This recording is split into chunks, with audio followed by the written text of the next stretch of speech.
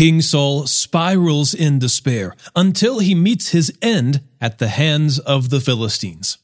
It's 1 Samuel chapters 26 through 31 and Proverbs chapter 30, verses 18 through 33, here on Commuter Bible. This is Commuter Bible, the audio Bible reading plan to match your weekly schedule. I'm your host, John Ross. Today, Saul sets his sights on David once more, bringing 3,000 men with him. But David again has compassion on him. David and his men defect from Israel and escape to Philistine territory, where the king gives him the city of Ziklag. Later, as Saul faces the Philistine armies, he becomes fearful and tries to consult the Lord, but God does not respond. Being more concerned for himself than for God's glory, Saul consults a medium and, in a totally backwards way, attempts to consult the man of God who had anointed him so many years ago. In the end, the Philistines claim victory over Saul and his sons, and after being mortally wounded, Saul takes his own life. 1 Samuel chapters 26 through 31. Then the Ziphites came to Saul at Gibeah, saying, David is hiding on the hill of Hachilah opposite Jeshimon. So Saul, accompanied by 3,000 of the fit young men of Israel, went immediately to the wilderness of Ziph to search for David there. Saul camped beside the road at the hill of Hachilah opposite Jeshimon. David was living in the wilderness and discovered Saul had come there after him. So David sent out spies and knew for certain that Saul had come. Immediately, David went to the place where Saul had camped. He saw the place where Saul and Abner, son of Ner, the commander of his army, were lying down. Saul was lying inside the inner circle of the camp with the troops camped around him. Then David asked Ahimelech the Hethite and Joab's brother Abishai, son of Zeruiah, "Who will go with me into the camp to Saul?" "I'll go with you," answered Abishai. That night, David and Abishai came to the troops, and Saul was lying there asleep in the inner circle of the camp with his spear stuck in the ground by his head. Abner and the troops were lying around him. Then Abishai said to David, "Today, God has delivered your enemy to you. Let me thrust the spear through him into the ground just once. I won't have to strike him twice." But David said to Abishai, "Don't destroy him, for who can lift a hand against the Lord's anointed and be innocent?" David added, "As the Lord lives, the Lord will certainly strike him down. Either his day will come and he will die, or he will go into battle and perish. However, as the Lord is my witness, I will never lift my hand against the Lord's anointed. Instead, take the spear and the water jug by his head, and let's go." So David took the spear and the water jug by Saul's head, and they went their way. No one saw them, no one knew, and no one woke up. They all remained asleep, because a deep sleep from the Lord came over them. David crossed to the other side and stood on top of the mountain at a distance. There was a considerable space between them. Then David shouted to the troops and to Abner, son of Ner, "Aren't you going to answer, Abner? Who are you? Who calls to the king?" Abner asked. David called to Abner, "You're a man, aren't you? Who in Israel is your equal? So why didn't you protect your lord the king when one of the people came to destroy him? What you have done is not good. As the Lord lives, all of you deserve to die, since you didn't protect your Lord, the Lord's anointed. Now look around. Where are the king's spear and water jug that were by his head?" Saul recognized David's voice and asked, "Is that your voice, my son David?" "It is my voice, my lord and king," David said. Then he continued, "Why is my Lord pursuing his servant? What have I done? What crime have I committed? Now may my lord the king please hear the words of his servant. If it is the Lord who has incited you against me, then may he accept an offering. But if it is people, may they be cursed in the presence of the Lord, for today they have banished me from sharing in the inheritance of the Lord, saying, 'Go and worship other gods.'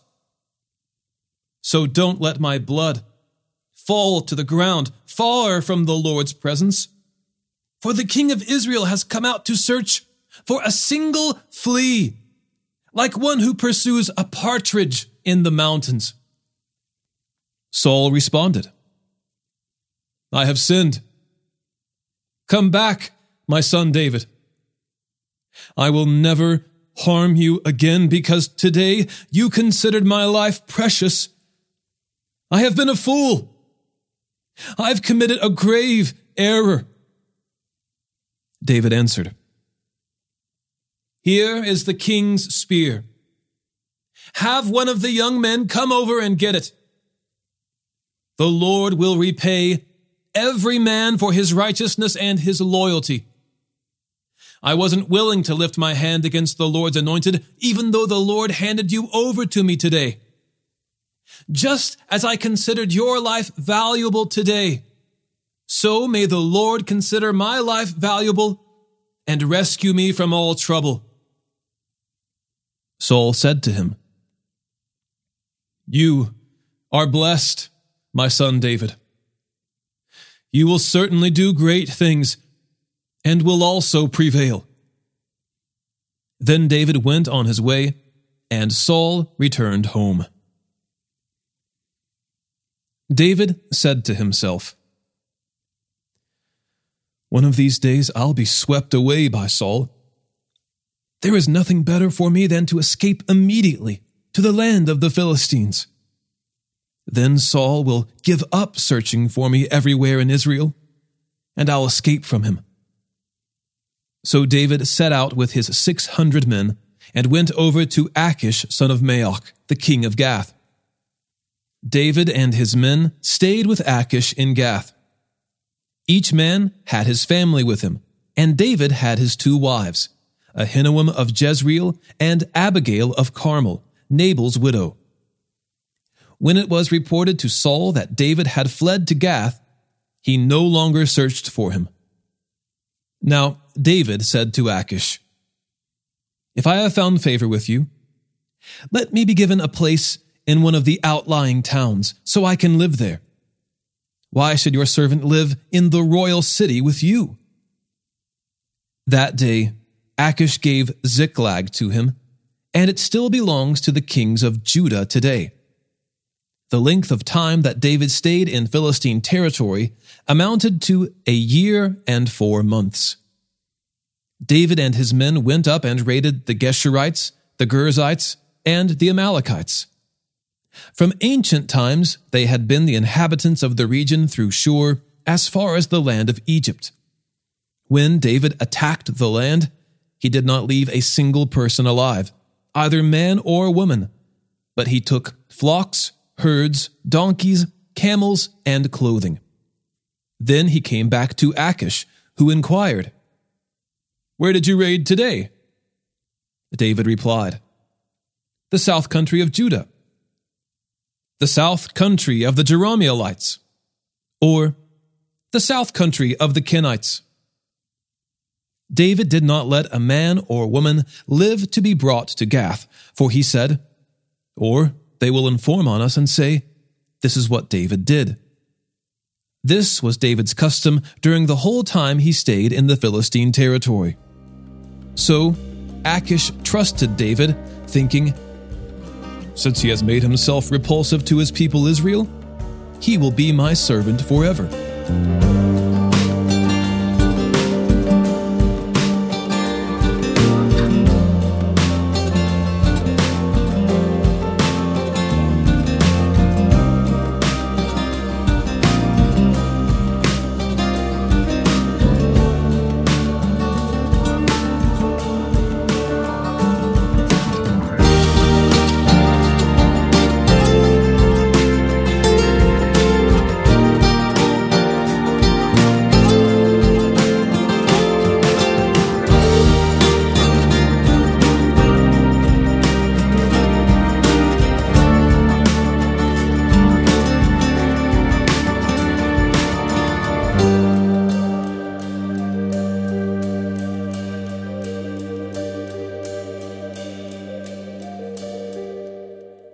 At that time, the Philistines gathered their military units into one army to fight against Israel. So Achish said to David, "You know, of course, that you and your men must march out in the army with me." David replied to Achish, "Good. You will find out what your servant can do." So Achish said to David, "Very well. I will appoint you as my permanent bodyguard." By this time Samuel had died. All Israel had mourned for him and buried him in Ramah, his city, and Saul had removed the mediums and the spiritists from the land. The Philistines gathered and camped at Shunem. So Saul gathered all Israel, and they camped at Gilboa. When Saul saw the Philistine camp, he was afraid, and his heart pounded. He inquired of the Lord, but the Lord did not answer him in dreams, or by the Urim, or by the prophets. Saul then said to his servants, "Find me a woman who is a medium, so I can go and consult her." His servants replied, "There is a woman at Endor who is a medium." Saul disguised himself by putting on different clothes and set out with 2 of his men. They came to the woman at night, and Saul said, "Consult a spirit for me. Bring up for me the one I tell you." But the woman said to him, "You surely know what Saul has done, how he has cut off the mediums and spiritists from the land. Why are you setting a trap for me to get me killed?" Then Saul swore to her by the Lord, "As surely as the Lord lives, no punishment will come to you from this." "Who is it that you want me to bring up for you?" the woman asked. "Bring up Samuel for me," he answered. When the woman saw Samuel, she screamed, and then she asked Saul, "Why did you deceive me? You are Saul." But the king said to her, "Don't be afraid. What do you see?" "I see a spirit form coming up out of the earth," the woman answered. Then Saul asked her, "What does he look like?" "An old man is coming up," she replied. "He's wearing a robe." Then Saul knew that it was Samuel, and he knelt low with his face to the ground and paid homage. "Why have you disturbed me by bringing me up?" Samuel asked Saul. "I'm in serious trouble," replied Saul. "The Philistines are fighting against me, and God has turned away from me. He doesn't answer me anymore, either through the prophets or in dreams. So I've called on you to tell me what I should do." Samuel answered, "Since the Lord has turned away from you and has become your enemy, why are you asking me? The Lord has done exactly what he said through me. The Lord has torn the kingship out of your hand and is giving it to your neighbor David. You did not obey the Lord and did not carry out his burning anger against Amalek. Therefore the Lord has done this to you today. The Lord will also hand Israel over to the Philistines, along with you. Tomorrow, you and your sons will be with me, and the Lord will hand Israel's army over to the Philistines." Immediately Saul fell flat on the ground. He was terrified by Samuel's words, and was also weak because he had not eaten anything all day and all night.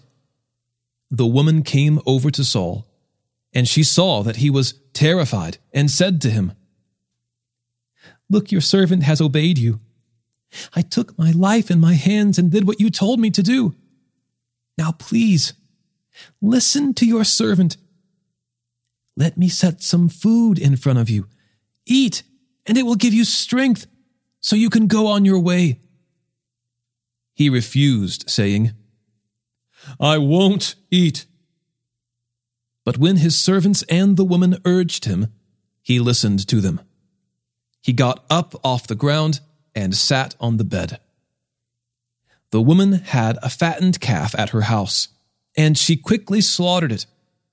She also took flour, kneaded it, and baked unleavened bread. She served it to Saul and his servants, and they ate. Afterward, they got up and left that night. The Philistines brought all their military units together at Aphek while Israel was camped by the spring in Jezreel. As the Philistine leaders were passing in review with their units of hundreds and thousands, David and his men were passing in review behind them with Achish. Then the Philistine commanders asked, "What are these Hebrews doing here?" Achish answered the Philistine commanders, "That is David, servant of King Saul of Israel. He has been with me a considerable period of time. From the day he defected until today, I found no fault with him." The Philistine commanders, however, were enraged with Achish and told him, "Send that man back and let him return to the place you assigned him. He must not go down with us into battle only to become our adversary during the battle. What better way could he ingratiate himself with his master than with the heads of our men? Isn't this the David they sing about during their dances? Saul has killed his thousands, but David his tens of thousands?" So Achish summoned David and told him, "As the Lord lives, you are an honorable man. I think it is good to have you fighting in this unit with me, because I have found no fault in you from the day you came to me until today. But the leaders don't think you are reliable. Now, go back quietly, and you won't be doing anything the Philistine leaders think is wrong." "But what have I done?" David replied to Achish. "From the day I entered your service until today, what have you found against your servant to keep me from going to fight against the enemies of my lord the king?" Achish answered David, "I'm convinced that you are as reliable as an angel of God. But the Philistine commanders have said he must not go into battle with us. So, get up early in the morning, you and your master's servants who came with you. When you've all gotten up early, go as soon as it's light." So David and his men got up early in the morning to return to the land of the Philistines, and the Philistines went up to Jezreel. David and his men arrived in Ziklag on the third day. The Amalekites had raided the Negev and attacked and burned Ziklag. They also had kidnapped the women and everyone in it from the youngest to the oldest. They had killed no one, but had carried them off as they went on their way. When David and his men arrived at the town, they found it burned. Their wives, sons, and daughters had been kidnapped. David and the troops with him wept loudly until they had no strength left to weep. David's two wives, Ahinoam the Jezreelite and Abigail the widow of Nabal the Carmelite, had also been kidnapped. David was in an extremely difficult position because the troops talked about stoning him, for they were all very bitter over the loss of their sons and daughters. But David found strength in the Lord his God. David said to the priest Abiathar, son of Ahimelech, "Bring me the ephod." So Abiathar brought it to him, and David asked the Lord, "Should I pursue these raiders? Will I overtake them?" The Lord replied to him, "Pursue them, for you will certainly overtake them and rescue the people." So David and the 600 men with him went. They came to the Wadi Besor, where some stayed behind. David and 400 of the men continued the pursuit, while 200 stopped because they were too exhausted to cross the Wadi Besor.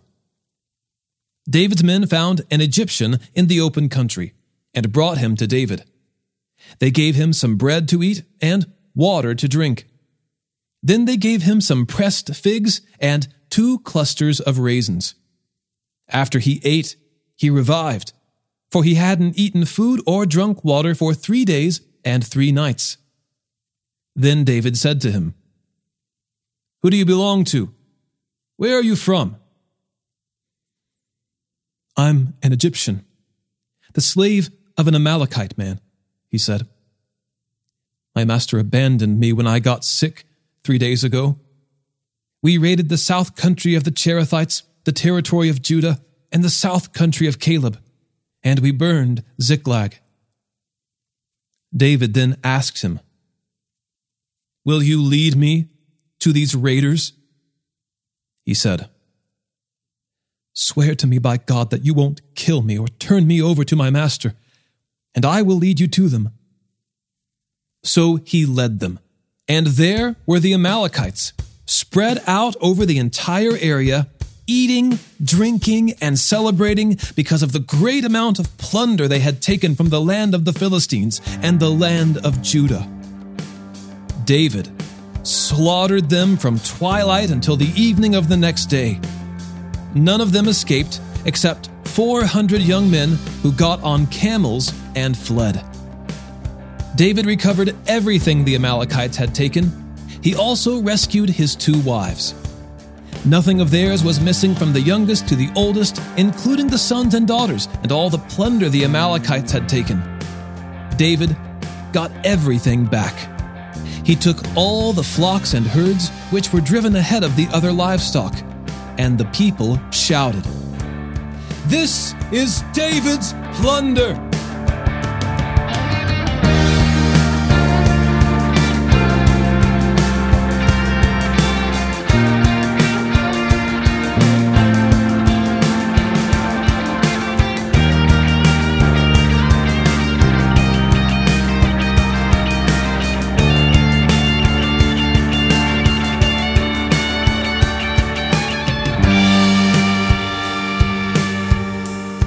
When David came to the 200 men who had been too exhausted to go with him and had been left at the Wadi Besor, they came out to meet him and to meet the troops with him.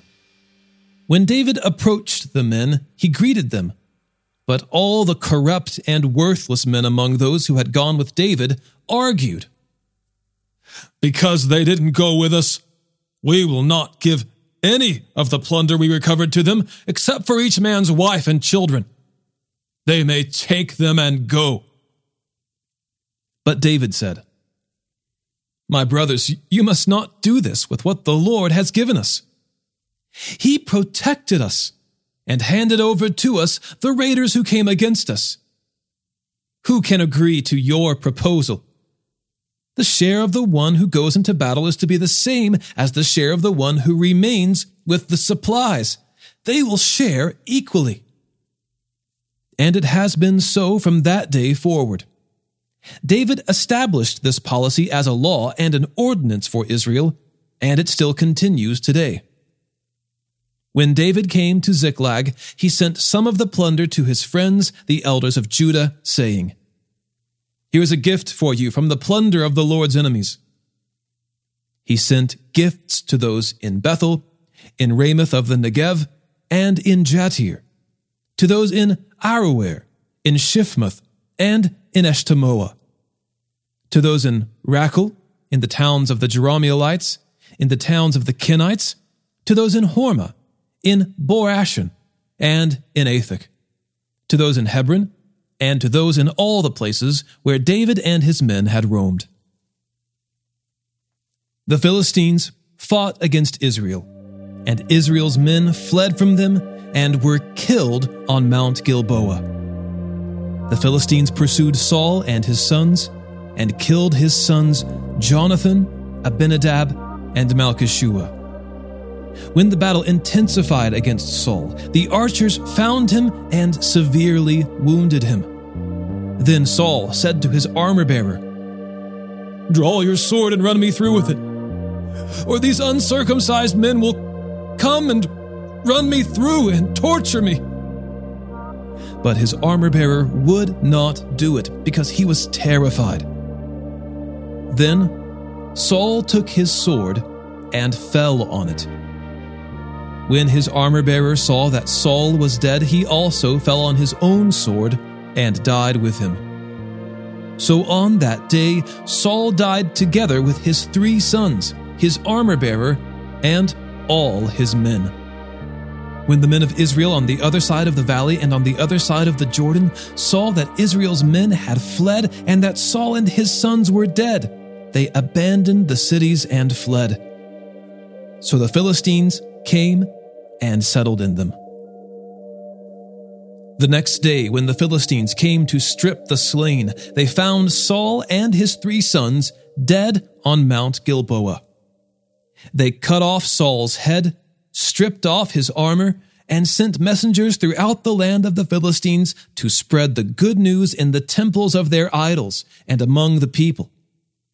Then they put his armor in the temple of the Ashtoreths and hung his body on the wall of Bethshan. When the residents of Jabesh-Gilead heard what the Philistines had done to Saul, all their brave men set out, journeyed all night, and retrieved the body of Saul and the bodies of his sons from the wall of Bethshan. When they arrived at Jabesh, they burned the bodies there. Afterward, they took their bones and buried them under the tamarisk tree in Jabesh, and fasted 7 days.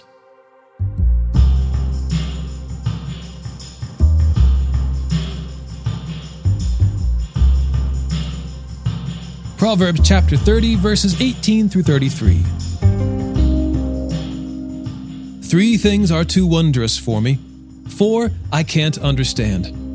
The way of an eagle in the sky, the way of a snake on a rock, the way of a ship at sea, and the way of a man with a young woman.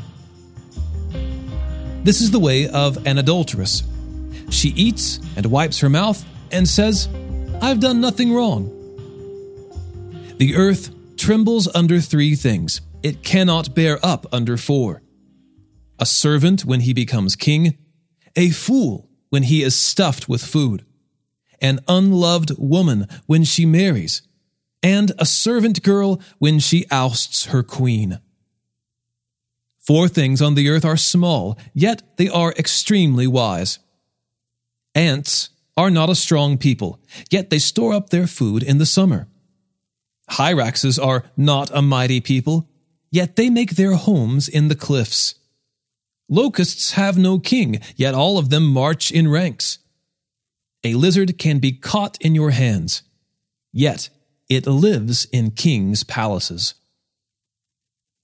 3 things are stately in their stride, 4 are stately in their walk. A lion which is mightiest among beasts and doesn't retreat before anything.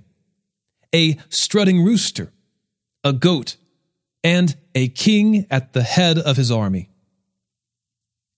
If you have been foolish by exalting yourself, or if you've been scheming, put your hand over your mouth. For the churning of milk produces butter, and twisting a nose draws blood, and stirring up anger produces strife.